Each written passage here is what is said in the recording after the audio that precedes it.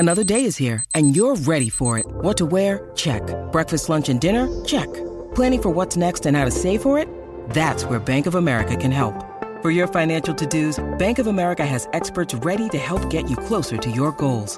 Get started at one of our local financial centers or 24/7 in our mobile banking app. Find a location near you at bankofamerica.com/talktous. What would you like the power to do? Mobile banking requires downloading the app and is only available for select devices. Message and data rates may apply. Bank of America N.A., member FDIC. When you need mealtime inspiration, it's worth shopping Kroger, where you'll find over 30,000 mouth-watering choices that excite your inner foodie. And no matter what tasty choice you make, you'll enjoy our everyday low prices, plus extra ways to save, like digital coupons worth over $600 each week. You can also save up to $1 off per gallon at the pump with fuel points. More savings and more inspiring flavors make shopping Kroger worth it every time. Kroger, fresh for everyone. Fuel restrictions apply. Life's so full on. I've been working on this deck for ages. These steaks don't cook themselves, you know. Life's good with a Trex deck. Composite decking made from 95% recycled materials that won't rot, stain or fade. Trex, the world's #1 decking brand. G'day, Mike Hussey here, but you can call me Mr. Supercoach. KFC Supercoach BBL is back and there's 25 grand up for grabs. So what are you waiting for? Play today at supercoach.com.au. T's and C's apply. New South Wales authorisation number TP/01005. Yeah, it's 19 minutes away from 8 on Baz and Izzy for breakfast, and I'd love to hear from you this morning. 0800 150 811. We've still got Sam Whitelock and Izzy coming up. We've got Izzy talking about Argentina and what they're like to play after this, or not too far, so stay tuned for that. But it's good to get some text through on 8833. Good luck with the op on foot today, Izzy. You'll be sweet, bro. That's Jim Tamuka. Appreciate that, Jim. All the well wishes in the world to our guy Izzy, who's just going under a little bit of surgery, but we're sure he'll be A-OK. Right now, it is 18 minutes away from 8, and this weekend, wow, we have got an absolute rip snorter. It is proper spring racing in Australia, and certainly down there in Melbourne, because they've got the Makybe Diva Stakes, the Group 1 race, and it is stacked with chances. And, of course, across the day, I think you're probably going to see some horses race that will go on to have amazing careers. Ayrton is on the cards, and so is a colt called Artorias. And our next guest knows all about that. Brad Taylor is the racing manager at Freedman Racing. He's a great Kiwi, and he joins us on the line now as we do our Waikato Stud Racing preview for the weekend. Morning, Brad. Hey, Louie. How are you? Oh, I'm great, mate. It's awesome to have you on the show. Look, I watch from afar and see what you do over there, and I think you're an awesome Kiwi doing good things, so it's great to catch up. Yeah, always good to chat. Beautiful. So it's a big weekend. Does it really feel like when these big Group 1 days come over that it is spring is truly here, and that's kind of like racing such a part of Australian culture, right? So it almost is a change of the season. Yeah, it certainly gets very exciting at this time of the year. You know, it starts probably start of June, you get the good horses back into the stable, and it gets all very exciting. You know, through the depths of winter where it's just about as cold as New Zealand over here, it's you know, it feels like it drags on. But once you sort of get to the last weekend of August, where those good horses start to step out, it gets very exciting, and the excitement only builds over the next month or so until we get to the big races. And no, it's a good day Saturday, and certainly we've got some nice chances, so it's all very exciting.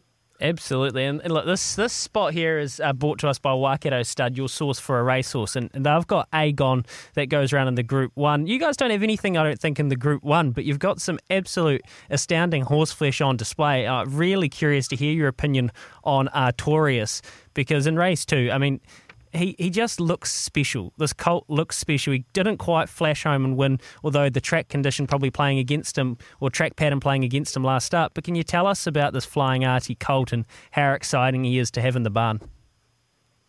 Yeah, he is very exciting. He's a very talented horse. He's albeit he's still very green. You saw the other day when the horses come out underneath him, he still wants to run away from them and do a few things wrong. But certainly tomorrow getting to Flemington and stepping up to the 1400, you're going to have to go back and watch his win at Sandown over 1300, but he's going to appreciate the 1400. So the big spacious track at Flemington certainly going to suit him. It's probably better than Caulfield. You know, he has won a Group 1 at Caulfield, but the long straight here at Flemington certainly going to suit him better. He takes a while to warm up, and once he gets going, he's got a pretty lethal finish on him. So we're certainly excited. He has to obviously carried a bit of a weight penalty, having been a Group 1 winner, but he deserves it. And, he should be very hard to beat tomorrow. Yeah, you'd think so. $1.70 or thereabouts, so he's shortened. And I can't believe they opened him close to about $2.50, which is kind of insane money if you think about what he did last start, what he's done in his junior year. When you get a colt this exciting, it comes with pressure. So as a racing manager, how do you block that out? Or as a stable in general, I mean, I'm sure you've done more interviews on Artorias than you would just any other horse. And does the pressure come? I guess that's the question, Brad. Oh, probably not more for me. They're pretty my part of the job. The race, picking the races out and that sort of thing are pretty straightforward for these sorts of colts. It's probably more on Sam and Anthony's head having them, spot on for the day. But Anthony's been doing it for a number of years, and he doesn't feel the pressure too much, having trained a lot of good horses over his time. So I'm probably in a very lucky position to be led by Anthony, and he doesn't feel the pressure, so that sort of rubs off on the team. But it's more exciting for everyone. It's easy to get out of bed and you're looking at these horses and looking after them, and we get up at some stupid hours, but it's all worth it when you win the big races. Yeah, that's right. It's just like us, mate. We get up at these stupid hours, but when we get the big guests on, it's all worth it. So it's very, very similar. And look, you've got a few different juveniles. I saw Argentia. She came up a bit lame, but Zuzarella, the Cambridge stud filly, she. Look, last weekend, or was it the weekend before? It feels like a million years ago. No, it was last Friday. I tipped her out for a place, and I got absolute arseholes from Baz and Izzy because they were like, come on, mate, don't be weak. Take her the win. I thought the place was good money at about $2.70. She got the drifts again, but then she just turned up and showed a clean pair of heels. How exciting is the Cambridge stud filly, and why does she keep drifting, Brad? Oh, there was a lot of chat about our other filly, Argentia. She's very good, but we worked them on Tuesday morning, not together, but the same rider rode them, and he couldn't really split them. We did have a slight concern about Zuzarella just at the 1200 again, but we thought she might be just looking for the 1400 second up, but she wasn't. She sprinted really well, and she's certainly a top-class filly, and she's going to take a power beating in the 1,000 guineas. She's going to run again in 2 weeks' time at Sandown, step up to the 14. Pretty much like Artorias, she's really looking for that 1400 now. She's a big rangy sort of filly that's going to appreciate the step up to a mile when she gets there. So it's all very exciting with her, and she's the filly to beat now. Obviously, Argentia is now out of the spring, so it's probably, to be fair to her, it's not probably a vintage crop of 3-year-olds over here in Australia this year. There's no real, she's been the standout filly, and behind that it's sort of just an even bunch. So if she can just continue to take the right steps over sort of the next 4 weeks towards the 1,000 guineas, she's going to be very hard to beat in a race like that. Hey, Brad, before we let you go, we've spoken a lot about the racing industry in New Zealand of late because we couldn't get up racing. Level 4 was too restrictive. It still is up in Auckland, so we won't see racing here until we move down the alert levels. You know about us, and of course your partner Jane as well does a superb job on racing.com. You guys are great Kiwis, but you've been in the Melbourne and Australian racing industry for a while now. Are there major differences towards the attitude to racing in Australian society? Do you feel like, is it just a different level of how much they consider it part of sport and culture?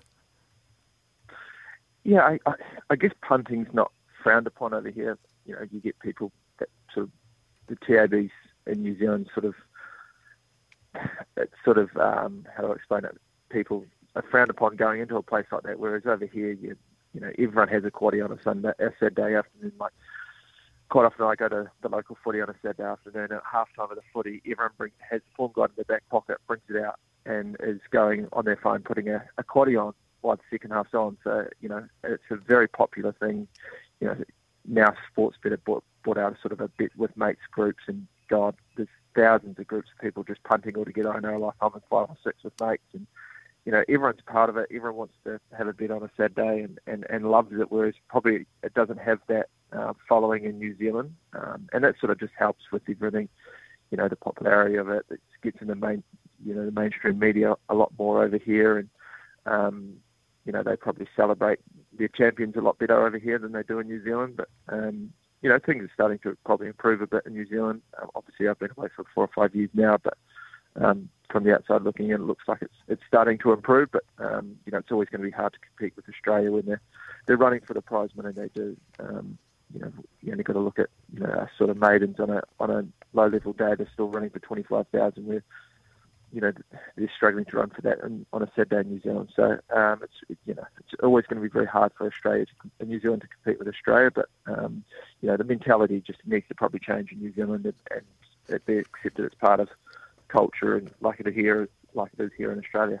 I think you're right. I think it is starting to change. I feel like there's been a kind of a groundswell of positivity and that culture change in the last couple of years. So I think you're right on your observation there, Brad. I'll let you get back to it. It's a busy morning over there, no doubt, and a busy weekend. Thanks for your time this morning, doing great things, and we'll catch up again soon on SENZ, eh?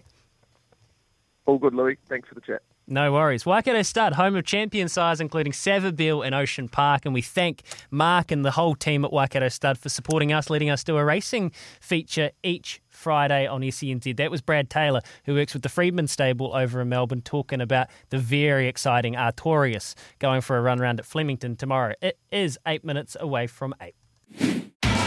It's Tyre Power's Big Footy Final Sale. To kick things off, you can get the power to buy 3 and get 1 free on selected Toyo passenger car and SUV tyres. Tyre Power's Big Footy Final Sale can't last.